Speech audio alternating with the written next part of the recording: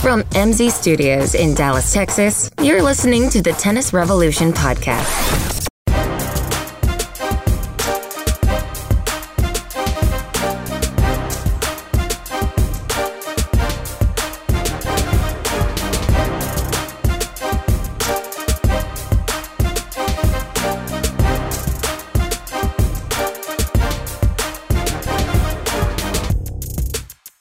Welcome back to the Tennis Revolution podcast. You're stuck with me this week. Coach is on assignment somewhere. Maybe he's at Indian Wells watching all the tennis action, or maybe doing his real job coaching tennis, something like that. But he's not with us, so only my voice you get to hear for however long this lasts. It's going to feel like an eternity, I'm sure.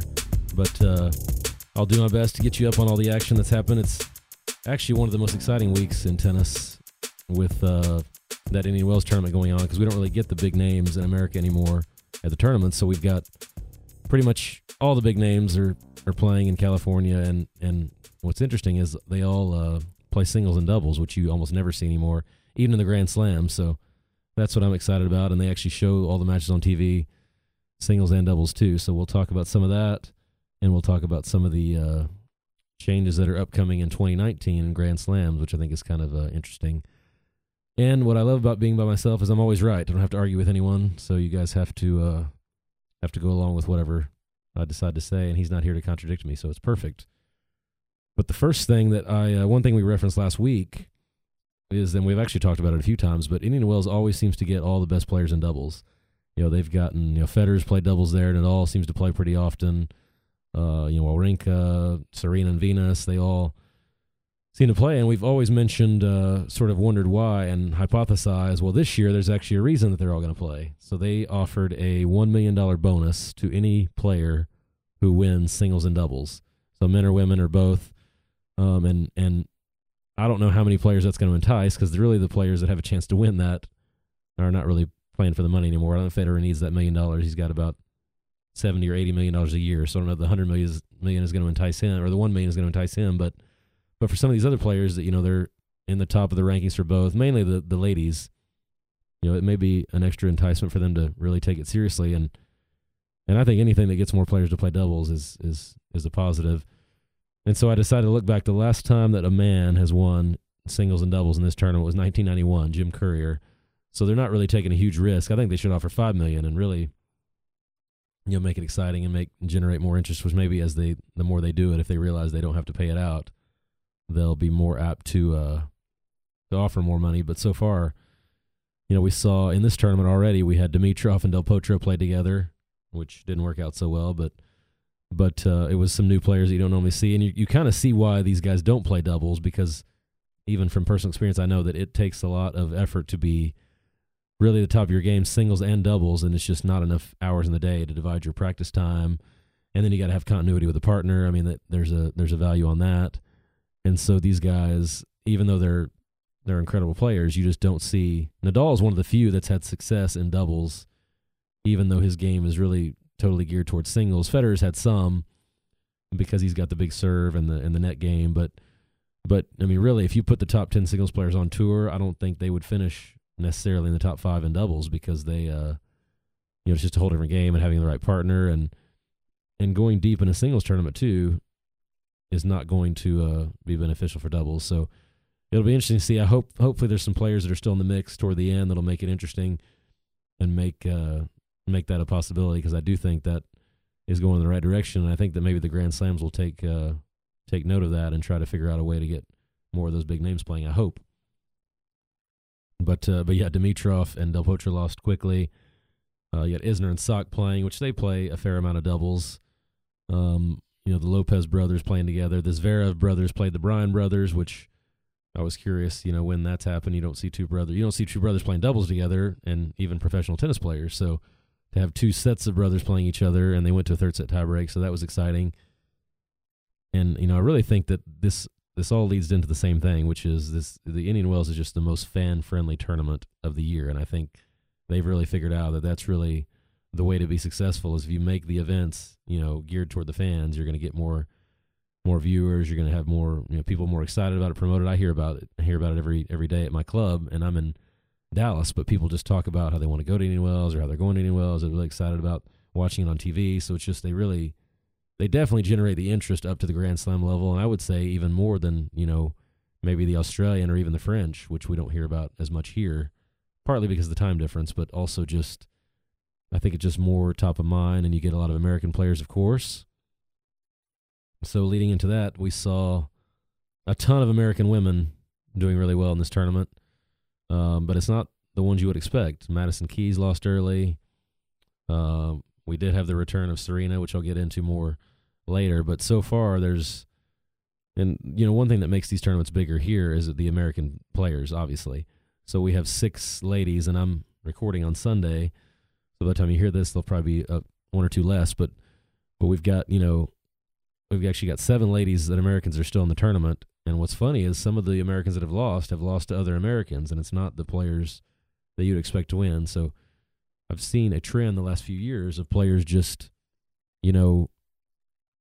having a big breakout tournament and beating a really good player, or beating 2 really good players and making it deep, and then you think, oh man, this is going to be the next big player, and then they just kind of fade away.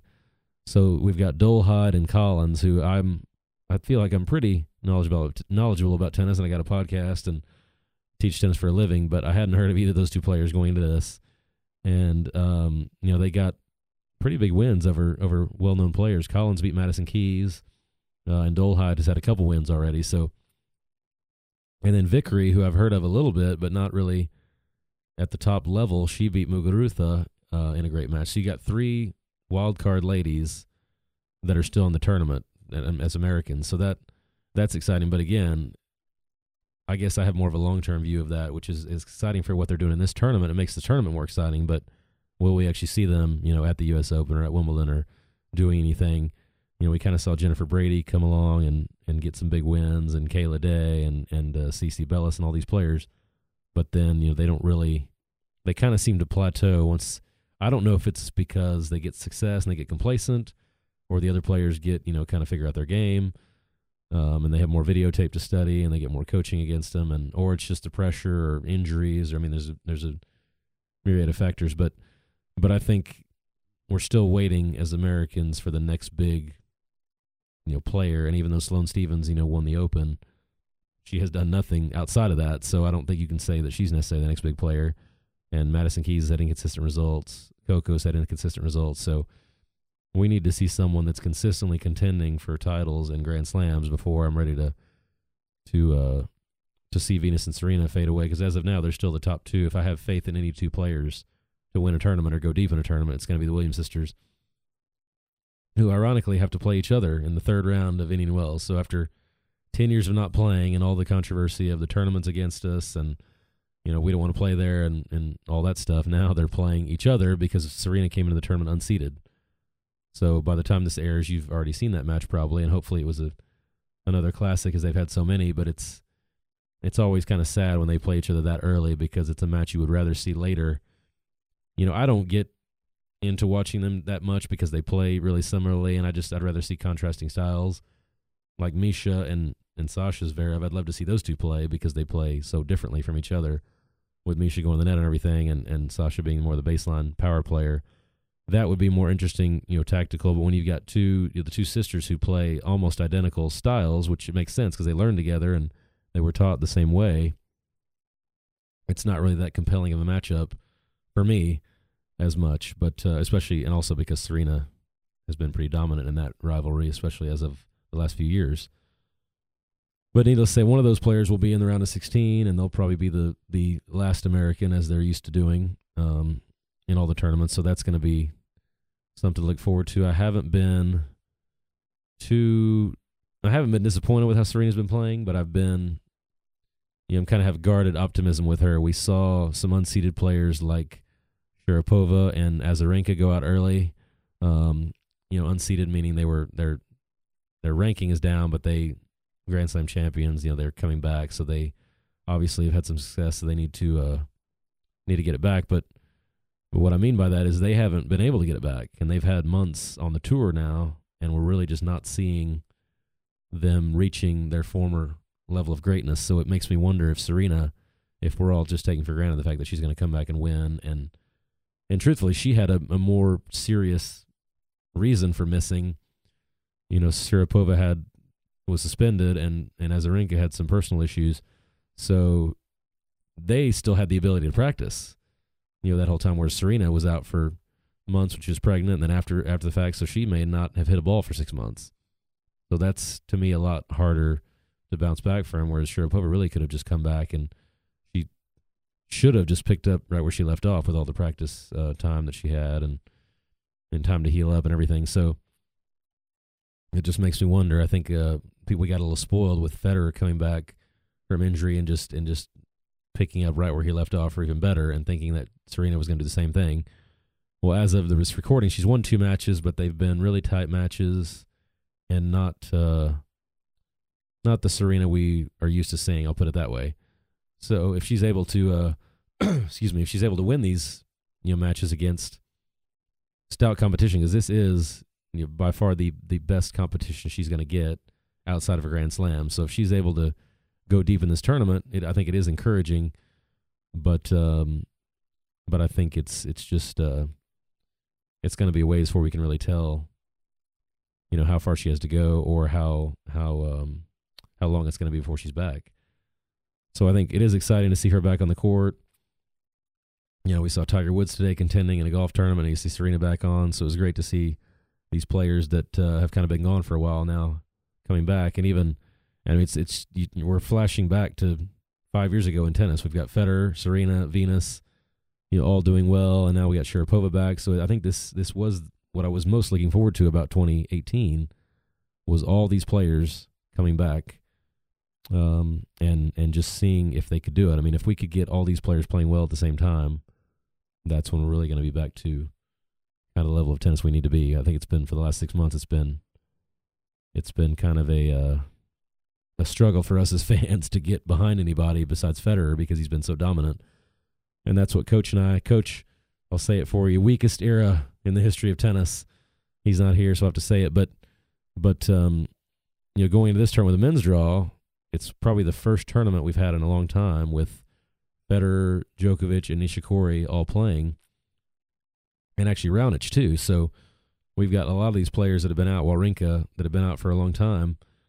And I do want to see those guys play each other, not because I think if Federer beats Djokovic, it means anything now, but I want to see, if they play now and Djokovic loses, 7-5, 6-4, well, that tells me in 3 to 4 months, that's going to be a really tough match for Federer. If Federer wins, 6-2, 6-3, I think that's a match that maybe we never see Djokovic recapture the edge there. So I think that's why I want to see these guys go deep.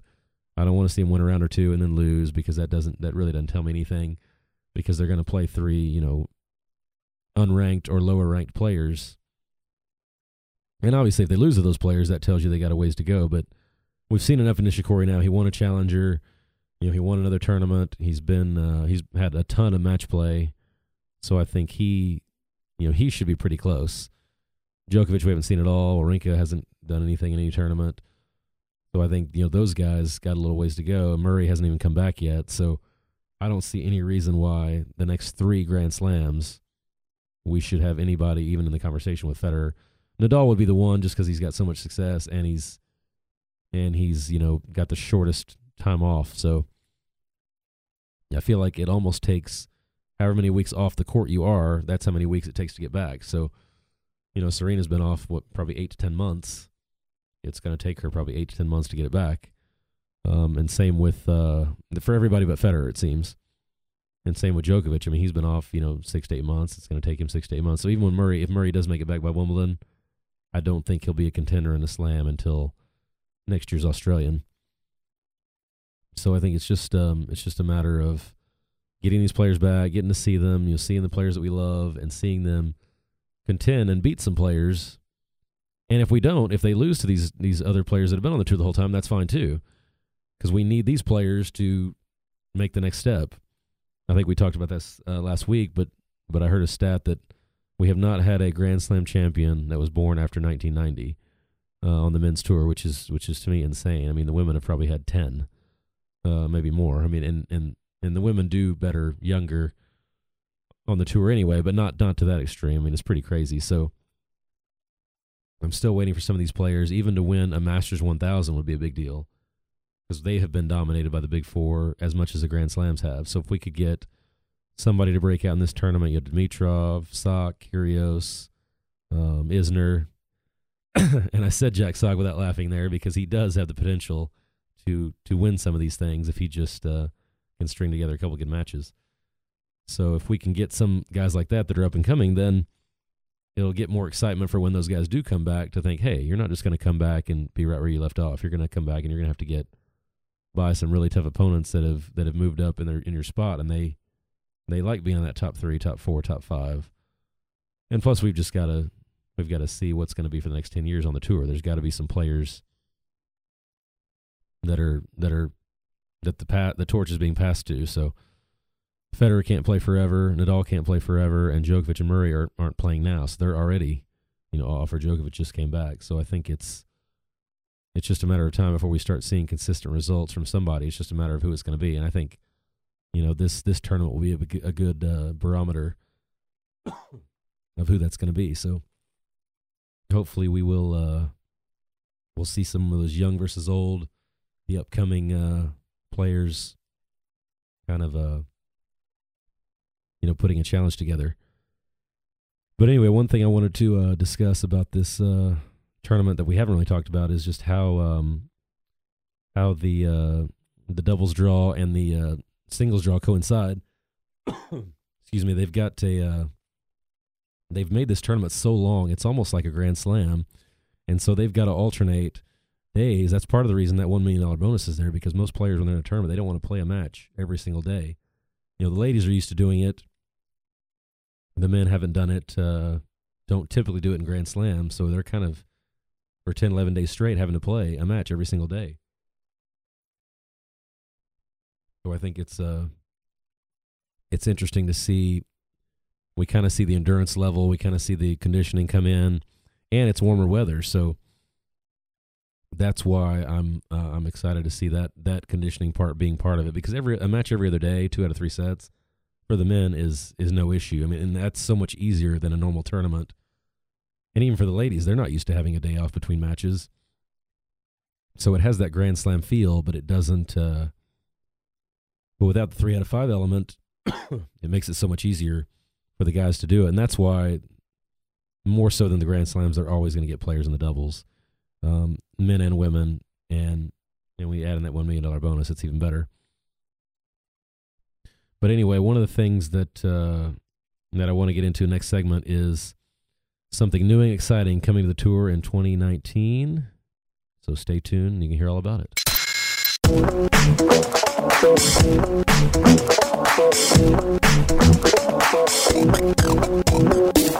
It's time to join the revolution. Go to our website, tennisrevolutionpodcast.com, to get the latest episodes, email us your questions and comments, or give us show ideas.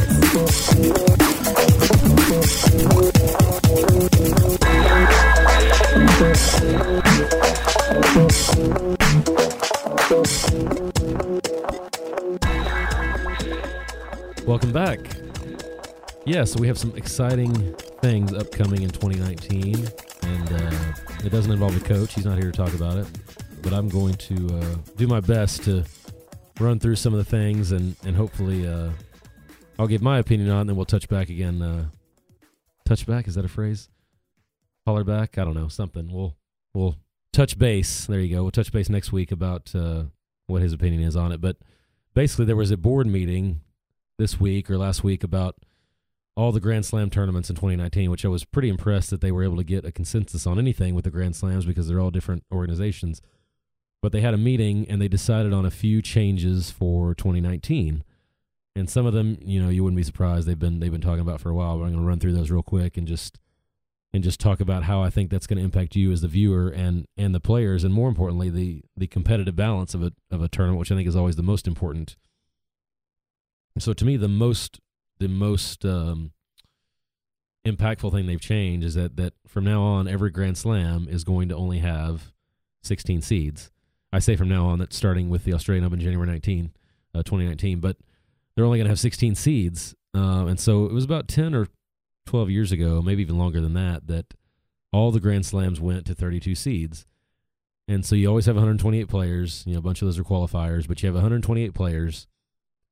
And the idea behind the 32 seeds was that all the best players would not play each other until the third round of the tournament, which is great. So that means the first 2 rounds, number one, you've got almost all the best players still in the tournament after 2 rounds. So you've made it through 4 days of a Grand Slam, and you've kept all the big players in the tournament for the most part. Obviously, you get, no matter how many, you could seed 100 players, you're going to get upsets, but just like in the NCAA tournament and all that, but you're going to get upsets. But the number of upsets were fewer after they did the 32 seeds. And then, like this tournament we talked about, Maria and Vika and Serena are unseeded, but they're going to be unseeded no matter what because they've been injured, they've been off the tour. So that doesn't really change anything. But when you move down to 16 seeds, that means conceivably in the first round of the tournament, you could have the number 1 player in the world playing the number 17 player in the world, which, to me just is not, it makes more compelling first round matches, yes, but it makes, your top players more vulnerable. And also, as a tournament director, you want the best players in the tournament late. So I'm pretty surprised they changed this. And I was looking at the Indian Wells draw, and I just thought, okay, well, who's the 17? Who are the big seeds, 17 through 32? So you got Kyrgios is a 17 seed. So Nick Kyrgios could play any of the top 16 seeds first round if this was a Grand Slam draw. So you could have a Kyrgios versus Federer, Kyrgios versus Nadal, which would be an amazing match, but you don't want to see that in the first round of a Grand Slam. That's just a wasted match because that means one of those guys is going to be out with 12 days or 13 days left in the tournament. Like we saw Halep and Sharapova played this year, first round of a Grand Slam. But again, Sharapova was unseeded, so that just happens. But for me to have 16 seeds and then have the potentially the 17 player, and to be even more extreme, it could be 17 could play 1, and 18 could play 2, and 19 could play 3. I mean, you could have every top player between 17 and 32 playing a seeded player first. So I think it also means that the seeded players will not play each other until the 4th round instead of the 3rd round. So, I mean, it could make for really amazing first, second round matches, but it could also make for a lot more boring, 3rd round matches. Because by then, the seeds still aren't playing each other. So you're not seeing those big matchups until the 4th round. So in some ways, it's delaying the biggest matchups even longer. So I don't know. It'll be interesting to see how it plays out. I mean, a lot of it is random, and the rankings, are not that exact anyway, with players being injured and, just the ebbs and flows of the rankings. But I think when you start doing that, you've got a big risk at alienating some of your audience, and people might say, well, why do I need to watch the first couple rounds if all the seeds are playing each other later? So I mean, it's kind of interesting. I mean, to me, it's a pretty radical move, which is why I'm surprised about it. I mean, because think about it, if you just made the whole tournament unseeded, let's say there were no seeds, and you had, Federer and Nadal got matched up in the first round. I mean, that would be horrible for the tournament. So this is the same concept. It's just a scaled-down version of that concept. So, I mean, imagine first round you got Federer, Kyrgios. We had Raonic was the 32 seed in this tournament. So he could have played, Djokovic first round or Nishikori. I mean, to me, it puts your biggest players more at risk. So you're actually more likely to lose your biggest players in the first round. And, it makes the 3rd round matches less compelling on average because you're not having seed versus seed in the 3rd round. You're having seeds mathematically cannot play each other till the 4th round. So, I don't understand what the logic behind it was. I'll have to, do some research. We'll have to get a Grand Slam board member on the podcast and figure out what the reason was. But, I mean, it's going to be interesting. And same with the women's. I mean, you've got a lot of really good players that are ranked in the 17 to 32 range. And so I'm sure they're not happy about it too, because it hurts their, case when they've got to play a top 16 player earlier in the draw. So I really, we won't get a true feel for how this works until probably, 3 or 4 slams. So maybe at the end of 2019, but I think it's a pretty interesting move that I think it is definitely going to have an impact on how the tournament plays out.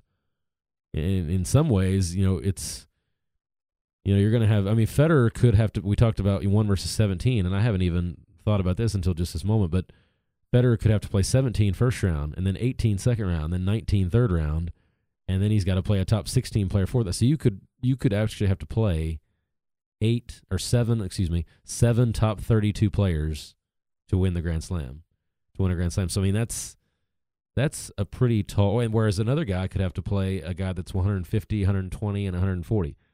So, I mean, that's why I say I'm not really liking this from a competitive aspect.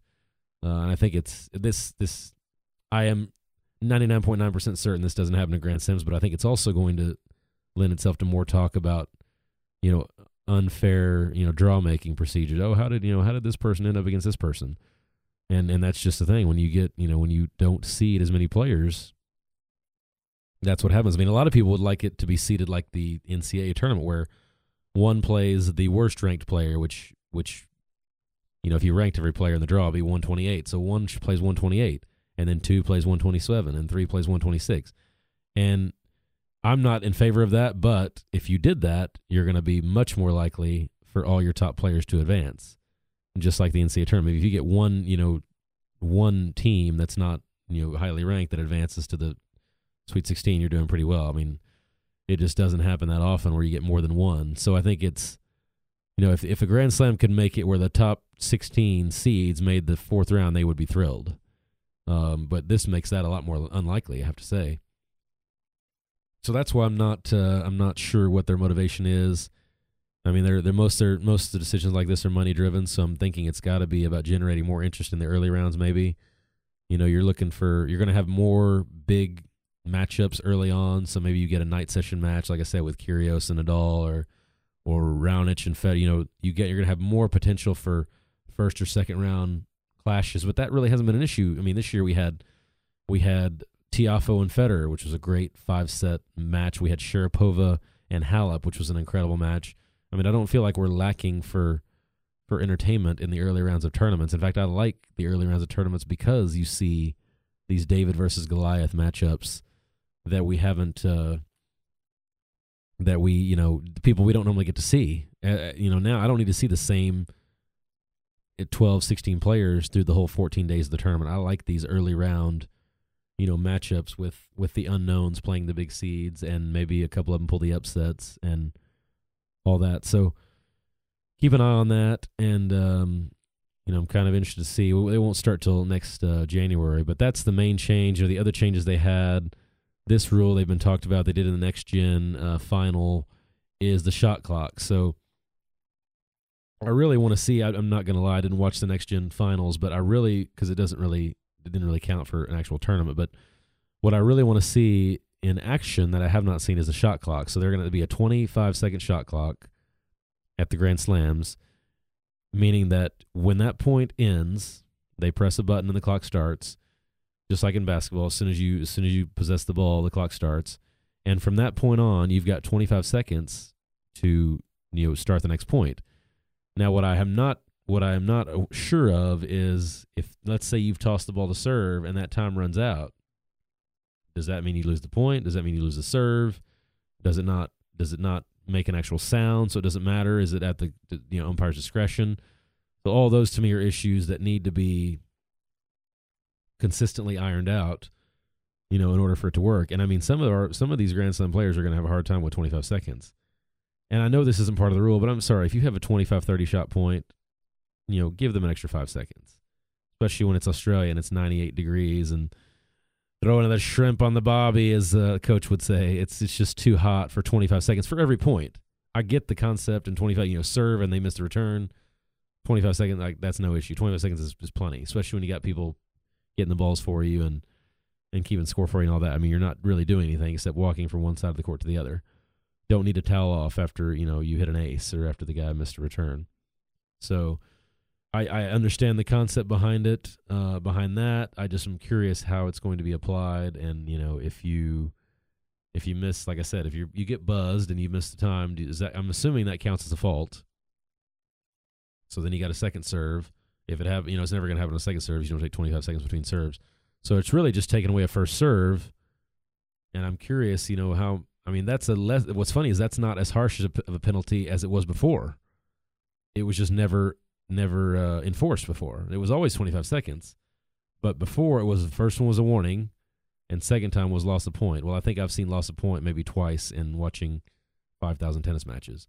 So, I mean, that was a harsher, losing a point is a much harsher penalty than losing a serve on the second offense. So, and what'll be interesting is if the players can see this clock and they see it's at 5 seconds or they rush to the line, I do think there is a little bit of drama involved there. So it'll be interesting to see if that gets enforced properly, number one, and if it actually makes a difference with the pace of play. I have a big issue in sports, nowadays. One of my biggest issues actually is with why we're trying to make every sport shorter. So baseball is constantly trying to speed up the game. Football, they're talking about speeding up the game. Tennis, same thing. Golf.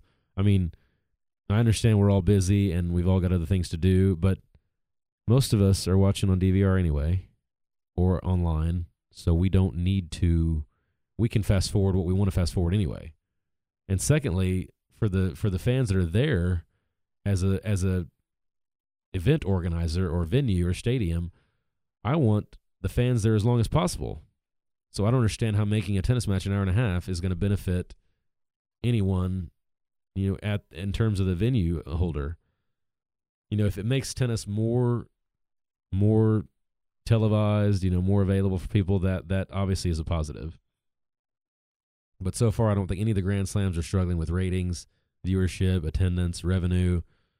So, I mean, if you're shortening every match, there's only so many matches you have in a day. If you're shortening every match, that means that the day is shorter, and the people are not there as long, which means to me less revenue. So I don't understand. The other benefit behind that. I haven't heard people tune out because a match is too long. Now they may tune in and out because they want to see, but they're going to do that anyway. It's if you're only interested in the fifth set, whether the first 4 sets are 3 hours or an hour and a half, I think you're still going to fast forward to the fifth set. Because you're just. That's a casual fan. And then by only them tuning in the fifth set, you're actually going to keep them a shorter amount of time because the fifth set's going to be a lot shorter, with some of these new rules they're trying to do. So I'll have to ask Coach, call in, remind me to ask Coach next week his opinion on that. But, yeah, that's the other thing. The other rule that they've implemented, and they've already started to implement this year, but it's they're going to penalize players for withdrawing late. If you withdraw, less than, 48 hours before the tournament, basically after the draws are made, if you withdraw, then you are only going to receive 50% of the prize money you would have received otherwise. And then the person who fills your spot gets the other 50%. And then if you retire, which has been the big issue, the withdrawals late. In fact, I don't even know when you withdrew late that you got any money. So that's actually a surprise to me. I thought if you withdrew from the tournament, you got nothing. But apparently, once you're in the draw, you still get paid, which is kind of crazy. So I can see why they changed that. But then the other thing now is if you retire and you play below professional standards, in quotations, that's what it said, below professional standards, they have the ability to fine you up to the amount you made for that round. So if you made $30,000 for losing the first round 6-0, 6-1, 6-0, or 6-0, 4-0, and you quit, they have the ability to say, you know what, you're getting fined $30,000. Now, what they do with that money, I don't know, but they're trying to eliminate these people that are just these people knowing they can't compete, Dmitry Tursunov, and showing up for a tournament and losing and taking that big check. And I mean, there are players making their living off losing 4 first-round Grand Slams. I mean, it was over $100,000 to lose 4 first-round in Grand Slams. So, they're trying to take that away where you show up with really no intention or ability to win and still collect all that money. And it's not even ability to win, effort, because there are plenty of wild cards that get in that really don't have a chance to win or the skill level to win. But they earned their spot and they competed to their highest abilities and just were overmatched. So that those people are still going to get paid. It's the players that jump out with an injury and they know this is what we're talking about mainly is injuries. If they jump out there with an injury and they know that they can't finish the match, or certainly would not finish the tournament, that they're going out there and playing, and I don't even think it should be retirements, because if you go out and lose 6-0, 6-0, 6-0, you should have retired. For the sake of us, please don't make us watch that. But I think the way they phrased it is great. It's professional standards. you have to basically show, number one, effort, and number two, show that you had the actual capacity to compete at that level. And if you didn't, then you shouldn't have been out there. Someone else that could have played, that was a lucky loser, that was ranked in the hundreds or 200s, they should have been out there in your place, and they would have made it, number one, more entertaining for the fans. Number two, actually made that person that they're playing earn their spot in the second round. And number three, just been an overall better competitor. I don't think that's an unreasonable thing. And it's funny because in other sports you wouldn't even see players step out there, but they're not paid per game. If LeBron gets hurt and decides he's not playing tomorrow night, or his doctor decides or whatever, he still gets paid. So tennis, we don't have that option. We have to. It's pay for play. You've got to be out there to get paid. So I don't have a problem with the players that have done it so far, because that's just them playing by the rules, and a lot of players are scraping by to make a living. But now they're not going to let that happen anymore, and rightfully so. So I think that will make better, matchups in the tournaments too. You're not having players just jump out there and knowing they can't compete. And we've already seen, fewer retirements in Grand Slam just since this has been in place, or even since it's been discussed, because I think there is some level of shame involved, and I think there are other ways to get, prize money and income level up, without doing this. So I think players shouldn't need to do this to make a living. And I think as the challenger prize monies get higher, first round prize monies get higher. But what I love about tennis is you have to earn it. You have to win to get paid. And I don't even think they should really get paid just to compete in the first round, truthfully. Because a lot of players got wild cards that they didn't even necessarily earn to get in. There was some reason they got the wild card, but it's not always valid, and you can tell that by the scores that the wild cards often have. Obviously, Collins and Dolehide from Indian Wells have proven that they deserve their wild cards, but that doesn't always happen. But again, they've won 2 rounds each, so they should get paid. They should get paid for the third round just like everybody else. But I'm saying a wild card especially, it just shows up and plays and gets trounced. I don't know that they deserve to make $25,000, $30,000. So anyway, those are the main changes. You got the shot clock, you got the 16 seeds, and you got the withdrawal penalty. I'm in favor of the shot clock if it's executed correctly. I'm in favor of the withdrawal penalty because I do think that it's about getting more matches on the court. It's about getting more competitive matches on the court, and it's about rewarding the players for their effort.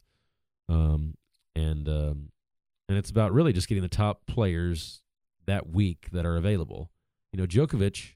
If Djokovic goes out and flames out early and has to retire, I don't think he should get paid.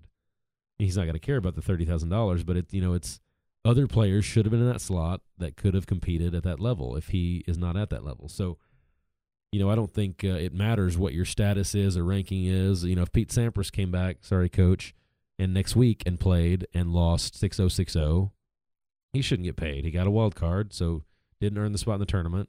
Got it based on notoriety. So it's to me, it's nothing to do with who it is or even their score necessarily. To me, it's about, did they deserve to be there? Were they competitive? And did they give maximum effort? To me, those are the three things. And so I think that's a step in the right direction. But anyway, it's really hard to talk this long without anybody else to listen to you, but I did it. Hopefully you guys were all listening. Coach can come back and correct me on all my mistakes next week, but we have another week of Indian Wells to look forward to, and then we have glorious Miami after that. So I hope you guys are all enjoying tennis. For those that are in the warmer climates, you probably haven't gotten back on the court yet, which means go back and listen to all our old podcasts. Maybe you'll learn a few things, and maybe you have some disputes you want to email us about, and we can talk about that the next show. The next time I'm by myself, I can address some listener emails like I've done before. So feel free to send those in and subscribe if you have that option on iTunes and any other platform. I know you do. He's not here to make me name them all. Stitcher, I always seem to remember. Google Play. Got a few of those. Tell your friends about the podcast. And as always, thanks for joining the revolution.